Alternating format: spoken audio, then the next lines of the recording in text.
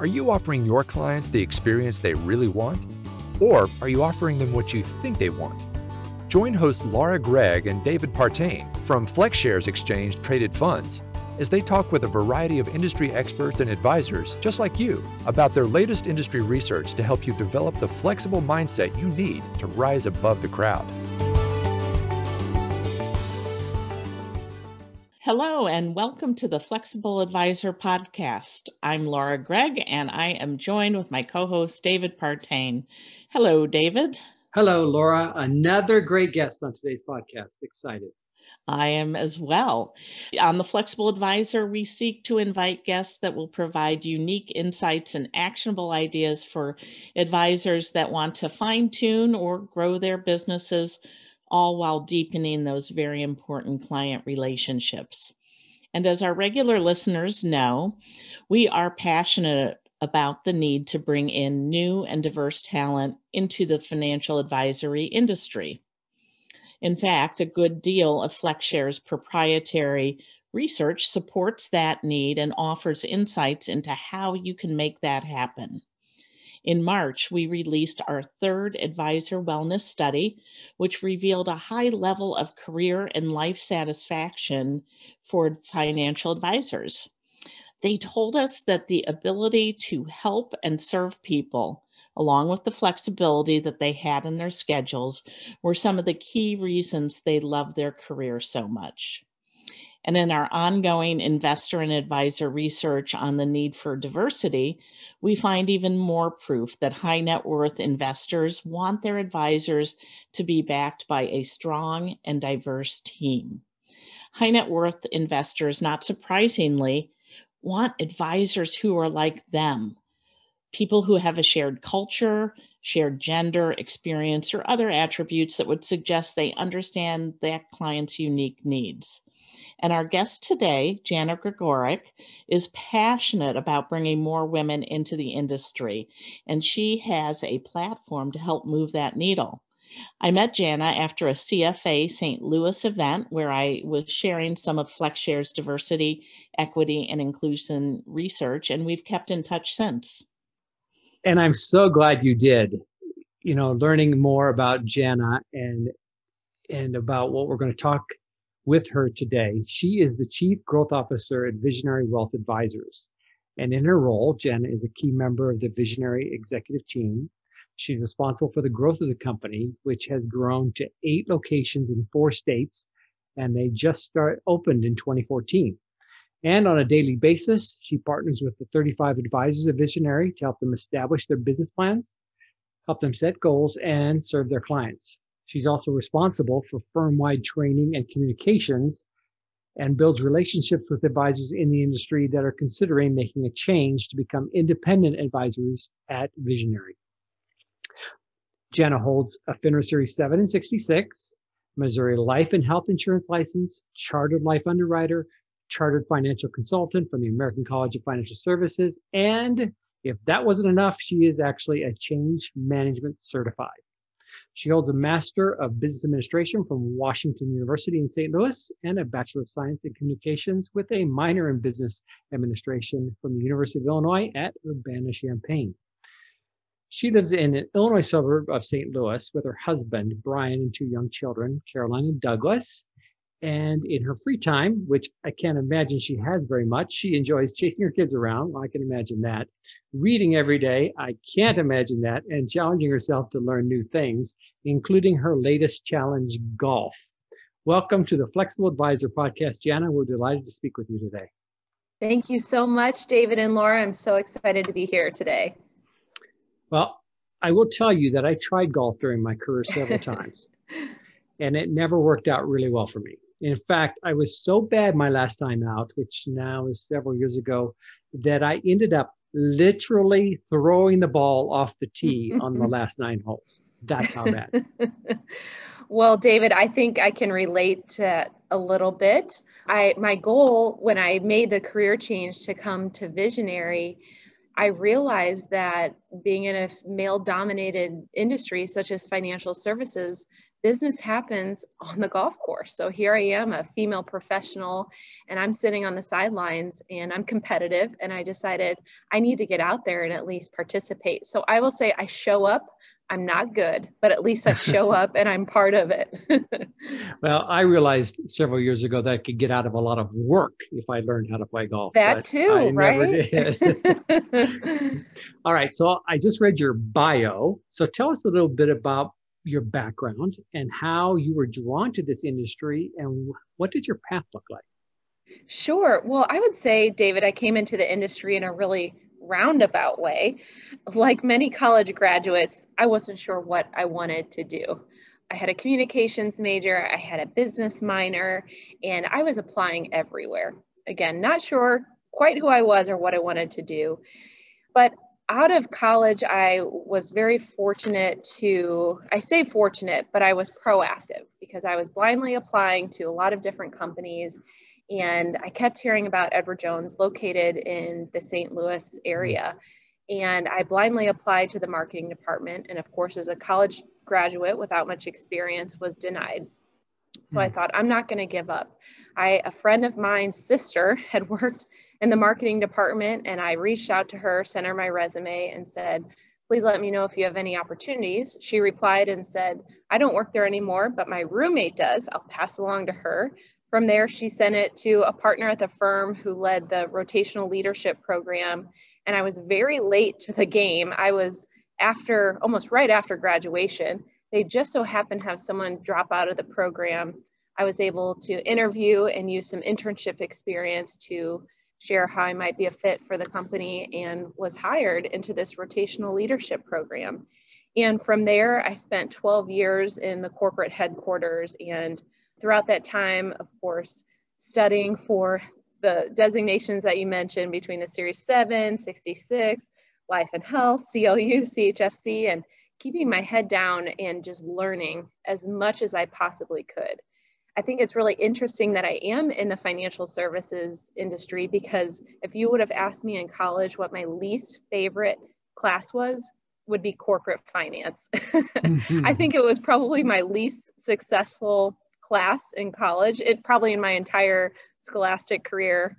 But what I quickly learned by doing all of the academic part, but then just being part of a great company and great culture, was that financial services is so dynamic. And I became really passionate about leading and mentoring others, whether that would be financial advisors, helping them grow their business and work with their clients and serve their clients, or working in a headquarters environment, corporate environment, where you're developing and training associates to be the best that they can be at what their specific career path.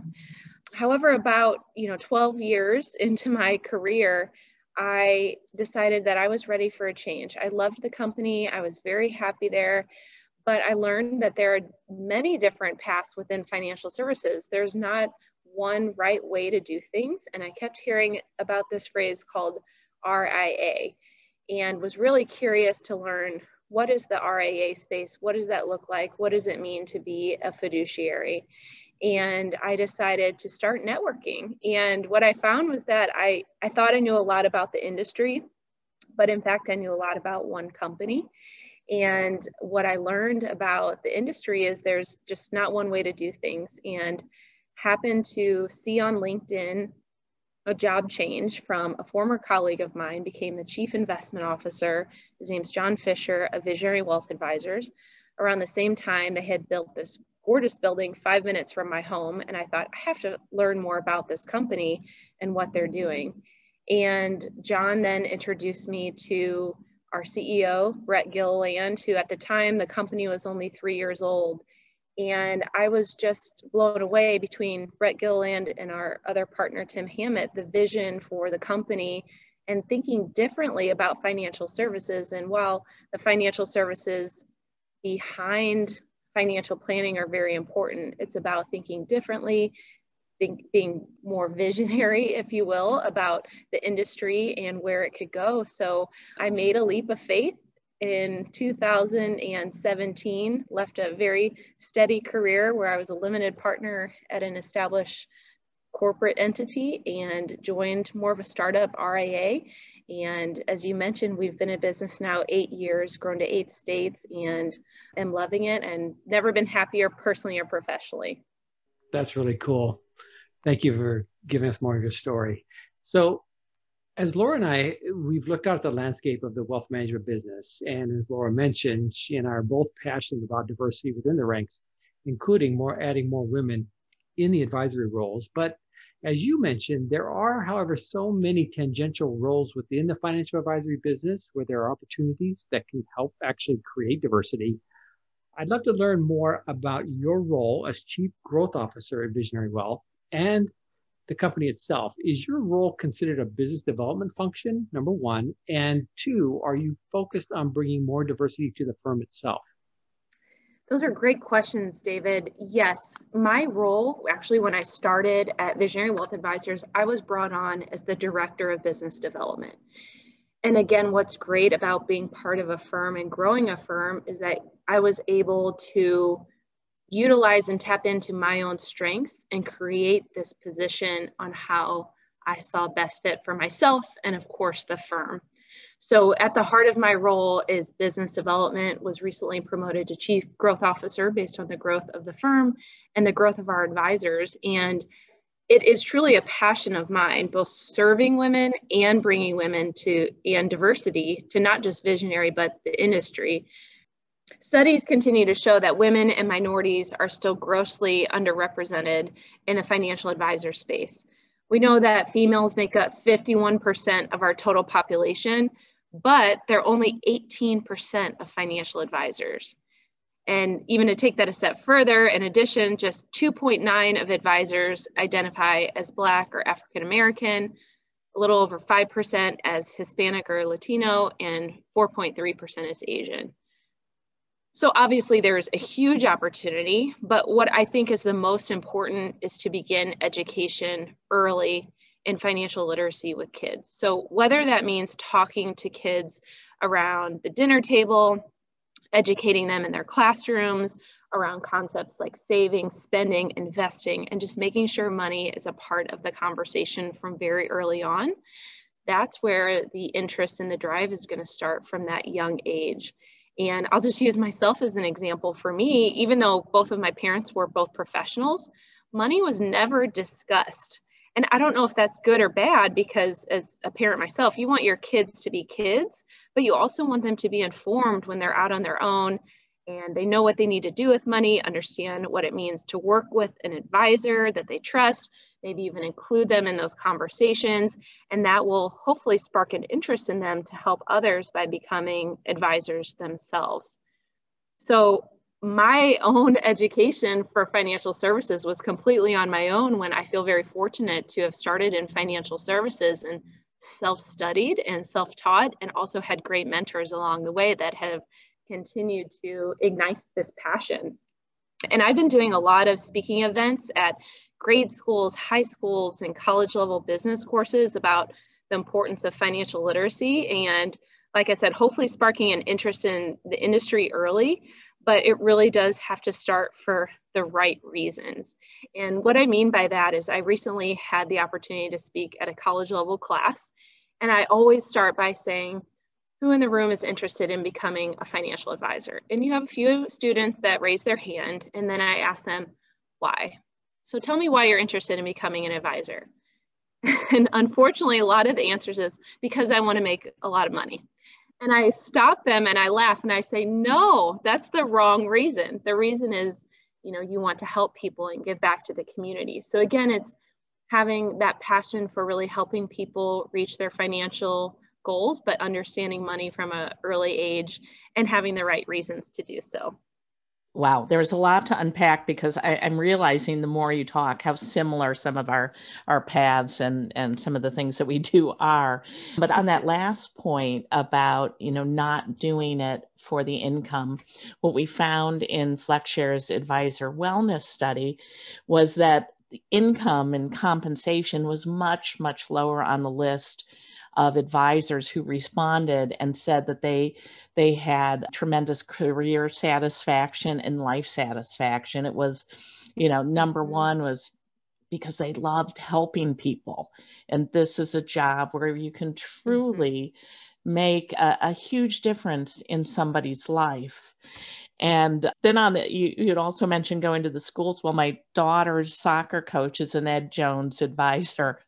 And so we hook up from time to time and visit the local high schools and, try to get the word out. So I'm glad to hear you're doing that as well, because I do think college is not too late, but the more we can talk about it to younger folks, even before they go into college, just so many people have no idea that this is even a career option, and that you don't have to be a finance major to get into this industry and have a very successful career. And I can attest, because I was an English major. And Laura, really quickly, if I'll add to that, I think you make a terrific point in that it's interesting as students or young people or anyone in general say, oh, I want to be an advisor because I see these successful people out there and they are advisors. It's easy to focus on the successful people in every part of our life, but you have to keep in mind and educate them on what it took to get there. And it can be a long road, but by knowing their why and why they're doing it and doing it for the right reasons, obviously the hope would be to become successful someday, but that's not the reason. It's to truly help others reach their financial goals. That is so important, and not to stereotype, but we do know that many women end up in careers where they're helping people, whether that's teachers or nurses or whatever. And I think, you mentioned some of the statistics of women in this industry, and it's really depressing, especially as we understand all of the reasons that this could be a really great fit for women.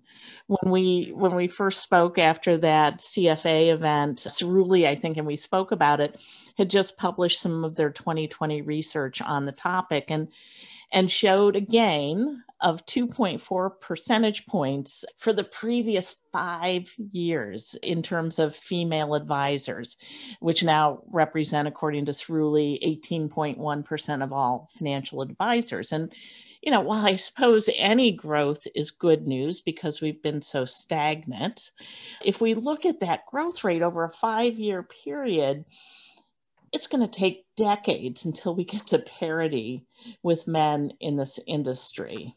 Not to go on and on about the disappointments, but what's also disappointing to me in seeing that statistic is that this anemic growth came during a 5-year period where, at least I feel, there has been a heightened focus on getting women into the industry. We see more data and scholarly articles about the business benefits of women in this industry. There's been more promotion of the attributes of financial planning that would suggest it's a great fit for many women. And during the last 5 years, it almost seems like there's been an explosion of women's affinity groups in this industry. So I'm curious, Jana, what are you seeing as the major hurdles or the reasons that women still seem reticent to either join or stay in this industry?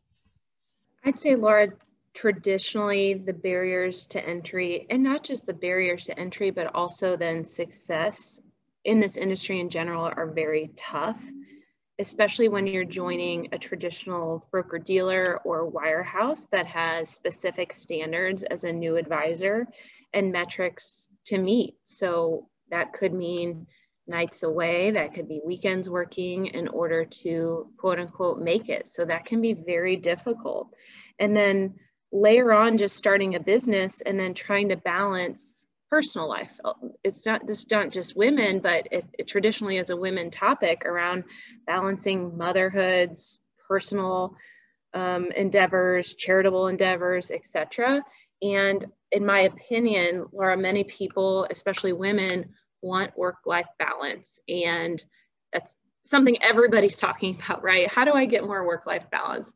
How do I get more work-life balance? And especially during COVID, this forced all of our hands as we've all been home for a year with our spouses and our kids. But even pre-COVID, I've really adapted this concept of work-life integration instead of work-life balance, because by definition, the concept of work-life balance means that something is always off kilter. Nothing is ever in balance in a day. You may have one day where you're just slammed with work and a ton of meetings, and then you're able to come home and have some personal time at home. There may be other days when you have a lot of personal things going on. Maybe you're part of a charitable board that has a big meeting, or maybe you have kid activities. And so that day, that tilt may go up a little bit on the balance. But by creating this concept and leveraging this concept of work-life integration, meaning that every day you can do a little bit of both to have a fully integrated life, whatever that means. So making sure you're scheduling your time based on what needs to get done that day. So some days it may be more work focused, some days it may be more personal focused, but if you can do both in the day, then you feel like you're having a more integrated life. And the reason that I bring that up specifically when it comes to female advisors is there are other opportunities besides starting as new advisors in the industry for women. We talk a lot specifically about advisors. And while we know the population of advisors for females is 18%, as we mentioned, the reality is 46% of the industry is women. So this will include, headquarters positions, operations, leadership, but there's also opportunities for females to join established advisor teams. So as the industry continues to evolve, there is the concept of team-based advisors where they're not completely on their own. And if you do have to take a day off to focus more on your personal, you have a team behind you or a counterpart that can continue to run the day-to-day of business and not feel like you're trying to keep all the balls in the air at every time, every single day. I'll use an example specifically of a dear friend of mine. Her name is Katie Martin. She was a dear friend of mine in Edward Jones headquarters, very intelligent. She's a CFP, she's a CFA. She ran the equity research department and got to a point where she said, I miss working day-to-day with clients. And she has found her niche in working with female advisors. And she's decided to leave her corporate role and work specifically with female clients. And it is so needed in the industry, and we all know that, but until I've specifically seen her transition from working in a headquarters to now working day-to-day with clients, I think a lot of times women specifically, they prefer to work with females.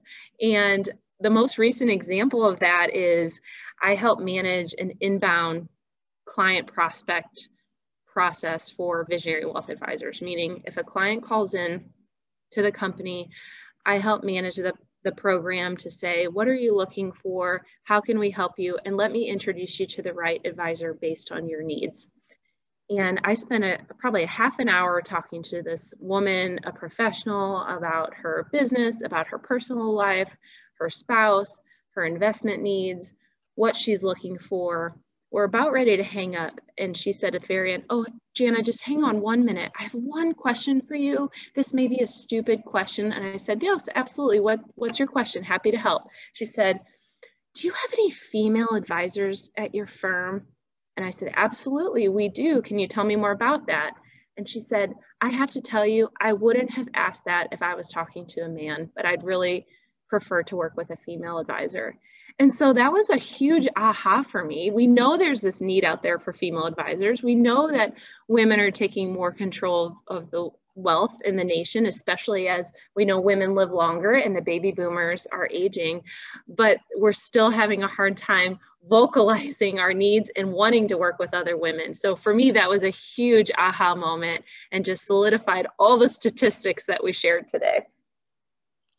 And, I'll just add to that. As you know, we've been conducting some diversity advisor teams and diversity research. And we did our first survey of both high net worth investors and advisors in terms of, are you building a team? And when you build that team, does diversity come into play when choosing the members of the team? And when we talked to the high net worth investors, we asked, is it important for your advisor to be backed by a team, and how important is diversity? And what we found is that there's a real disconnect advisory firms don't necessarily think of diversity when they're building their teams, but as you just said, people want to work with advisors who they feel have shared experiences, whether that's shared gender, culture, whatever it is. In fact, we just did an update to that survey, which should be out at the end of May, early June. We're really excited about it. In 2019, women were 4 times as likely to work with a female advisor than men. This year, that number went up to 5 times as likely. Asian investors are working with Asian advisors. Non-Asian, non-white investors are working with non-Asian, non-white advisors. So building that diverse team it's so important to be able to capture more clients. And as we all know, demographics in the US are changing very quickly. But I could go on and on, but I won't, because I want to understand whether in your role, you're able to bring on more female advisors within the Visionary Network. And, what seems to be working to bring them in, and where do you struggle?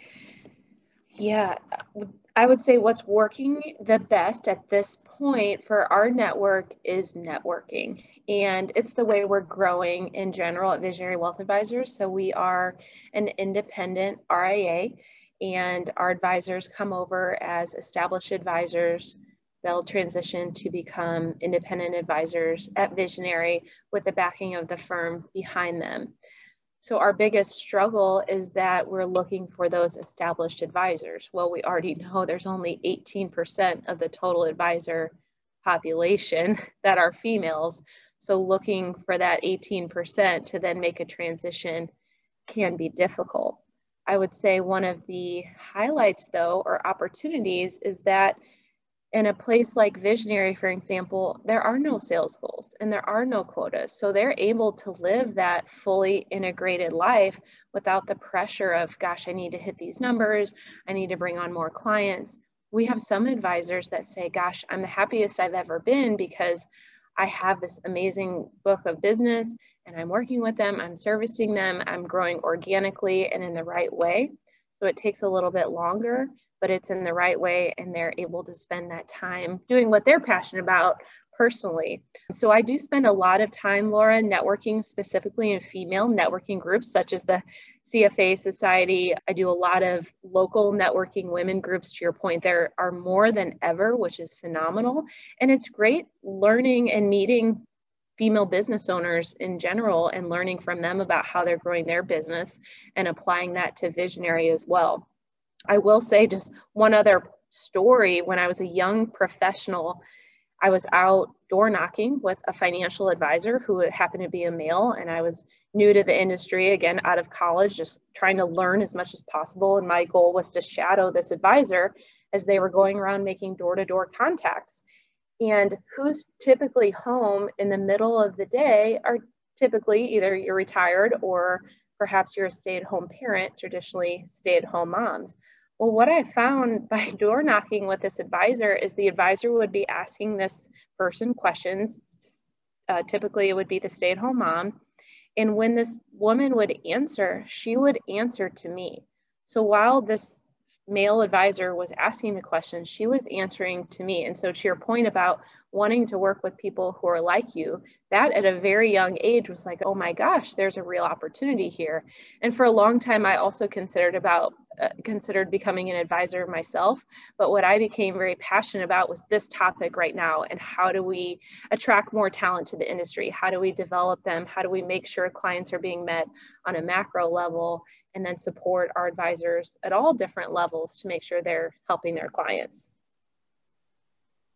That is great. I've had so many conversations with advisory firms and leaders from other industries about retention. You so often hear, well, I'm able to bring on talented women, but we're not able to retain them.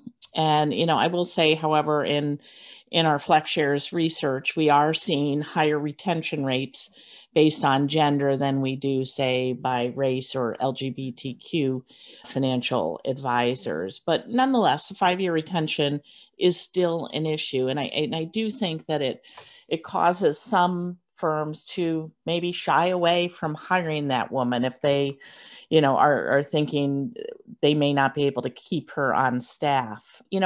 What kinds of things specifically is Visionary doing within your network to retain advisors, specifically female advisors? And, are there any gender specific resources that you provide that helps that retention? Yeah, I would say, Laura, that what I love about Visionary Wealth Advisors and what has, I'll just be frank, attracted me to the company and also retained me going on 4 years now is that it's not specifically focused on business. We talk about personal, professional, and financial wellness. How are things going? We talk more about family than about business. Of course, business will come, but it has to be going back to work-life integration. It all goes into one. So by continuing to talk about the numbers and clients, and that creates this pressure on everybody, not just women, to continue to perform and again, keep all the balls in the air at any time and not feel like they can leave and go to their kids' play or attend this charity event for a little bit in the day and do the things that make them a fully happy person, personally and professionally.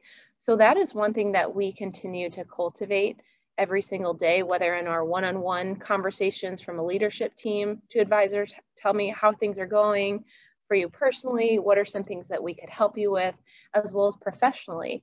I think the other thing then, specifically speaking to professionally, is we allow our advisors to set their own goals.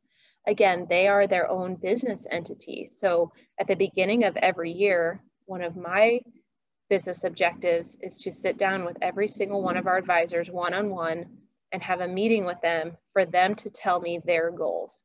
Now, some are very personal, some are very professional, some are financial, and I notate that, and we have a really great discussion back and forth about what can Visionary do to support you and how can we help you achieve your goals at the end of 2021, and then taking that consultative approach and helping them throughout the year get there versus the firm or the leadership telling them, here are your goals and here are what you need to do. So it's an inverse relationship. And again, it takes the pressure off of advisors. And I will just say for women, right, they are setting their own goals and they know if they have a lot going on personally that year, then maybe they'll dial down their professional goals for 1 year, or maybe they'll dial it up the next year, and we're going to support them. So I think by taking off the pressure to make it, so to speak, from what the company says, really helps us with retention, and they are truly owning their life and their business. And then in terms of your second question with the gender specific resources that we provide, again, that's a real passion of mine. Stepping into the executive team in 2017, one of the things that I've been able to create are gender specific and women specific support groups and initiatives. So being an alumni, for example, of Washington University in St. Louis, there are fantastic resources and women conferences. And I'll invite all women at our firm, including support staff, to come, and we'll all carpool together and go over to Washington University in St. Louis and attend a conference together. We have luncheons together, we have roundtables. And so how do we continue to foster support personally and professionally from the women advisors and also the staff at the company? Wow, Jana, I really like that work-life integration. That's really cool. All right, so we've all heard when rearing children that it takes a village. And I can tell you, as a father of 5 who lives next door to his in-laws, yes, and everybody loves Raymond's sitcom situation, nobody knows that more than me. But beyond our immediate families, FlexShares, if we want to put it in this context, really thinks of advisors and firms that we serve as our village. So I'm curious if you have any advice for asset managers like us in terms of how we can be helping bring more diversity to the financial advisory industry. Well, first of all, David, I love that you talk about your kids openly. I also live down the street from my parents, so my husband might have the same view as you about maybe too close for comfort. But to be honest with you, David, I think that is one of the huge pieces that drove for myself and other female advisors to a company like FlexShares, like Visionary Wealth Advisors. In my initial meetings with our partners, just getting to know them with Brett Gilliland and Tim Hammett, we talked about our kids. So our CEO has 4 kids. Our president has 3 kids. We have triplets in our office. We have twins. I mean, so it's just making that easier to have that conversation, because I think sometimes as women, we feel as if we have to hide that part of us to be this professional and to be able to sit at the table, right? I'm a young female professional sitting at a table full of men, and I never want to feel like I have to hide that part of me, because that's who I am. And I've never felt like that at Visionary. It's discussed, we joke about it. It's part of all of us, right, as parents. So first of all, kudos to you for talking about that. And I think you've answered your question right there. The more that you can do to really talk about people's lives as part of work, because it's not just about sitting at your computer all day, every day, or the contacts that you've made, or crunching numbers or spreadsheets. Nobody wants to do that anymore. And I think COVID has really forced us all to learn how to slow down and take care of ourselves a little bit better and truly live this more integrated life where, gosh, maybe now I'll wake up early and answer my emails before my kids get up, and then take them to school and go to an exercise class. And then I'm at meetings in the morning, and then maybe, so it's more of a flexible day where I'm still getting everything done that I need to do. But I know that there's things that I personally need to do every day to make me a happy and fulfilled person, which includes, to your point earlier, reading every night. Yeah. It's one of those things like I'm too busy, or I could answer these emails, or everybody wants to watch Netflix, which, don't get me wrong, I still love Netflix, but I love reading, and it's a passion of mine. So when I made the transition to Visionary Wealth Advisors, I thought about what are the things I need to integrate into my life again to make me a happy and fulfilled person. And that one of them was reading, and one of them was daily exercise for my own mental and physical health.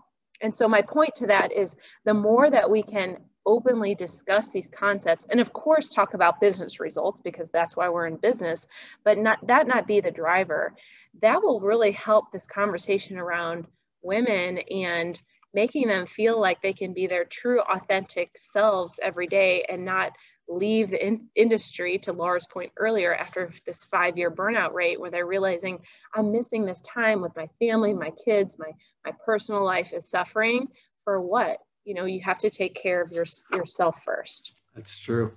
Well, as our time comes to a close today, we always like to ask our guests to leave our listeners with some actionable takeaways. So give us 1 or 2 pieces of advice that you would give to advisory firms that want to bring more women into their firm and retain them.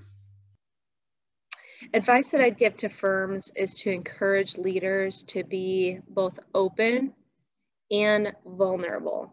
I think, again, COVID has allowed many of us to be more vulnerable and open as we're doing Zooms from our home and have pets and spouses and kids in the screen. But by allowing people to be vulnerable and be their authentic selves allows others of any gender, any diversity, to be their authentic self and be happy in what they're doing. Because again, it goes back to the why. Why do you want to be a financial advisor? And if the answer is to help people and help them achieve their financial goals, that's a true reason that they want to be an advisor. And we need to help them be happy in all aspects of their lives to allow them to do so. And then the second piece of advice is, by allowing that conversation and specifically asking, how are they doing personally, professionally, and financially? And allow for that open dialogue to talk about their goals, not just business drivers, and provide guidance and consulting on how you can help them get there and better serve their clients. Wow, Jana, this has been a very enlightening and great conversation. And we really appreciate you coming on the podcast today, and hope you'll come back soon. I would love to. Thanks so much for having me. Thank you. Well, if you are an advisor and would like to know more about Visionary Wealth Advisors, just visit www.visionarywealthadvisors.com. You can also find Jana, like I did, and connect with her on LinkedIn or find her on Instagram. Just search for Jana, Jana, Gregorek, Gregorek. Also, if you'd like to learn more about FlexShares Advisor research and some compelling reasons why diversity within the advisory industry is good for business, just go to goflexshares.com/diversity or goflexshares.com/wellness. If you like this podcast, you may also like the other FlexShares podcasts called Funds in Focus. Check it out today wherever you get your podcasts. For myself and Laura Gregg, we want to thank you, our listeners, for joining us on today's episode of The Flexible Advisor.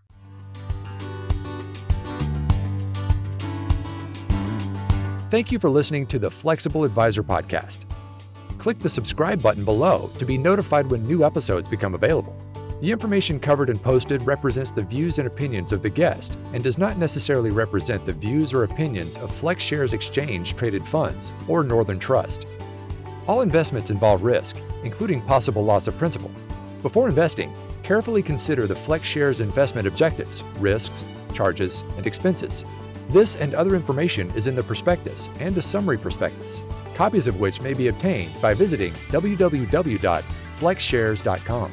Read the prospectus carefully before you invest. Foreside Fund Services, LLC distributor. The content has been made available for informational and educational purposes only. The content is not intended to be a substitute for professional investing advice. Always seek the advice of your financial advisor or other qualified financial service provider with any questions you may have regarding your investment planning. Although we attempt to keep the information complete and current, we do not warrant that the content herein is accurate, complete, or current. We make no commitment to update the content herein. It is your responsibility to verify any information before relying on it. The content of this podcast may include technical inaccuracies. We may make changes in the products and/or services described herein at any time. We provide you this information with the understanding that we are not rendering accounting, legal, or tax advice. Please consult your legal or tax advisor concerning such matters.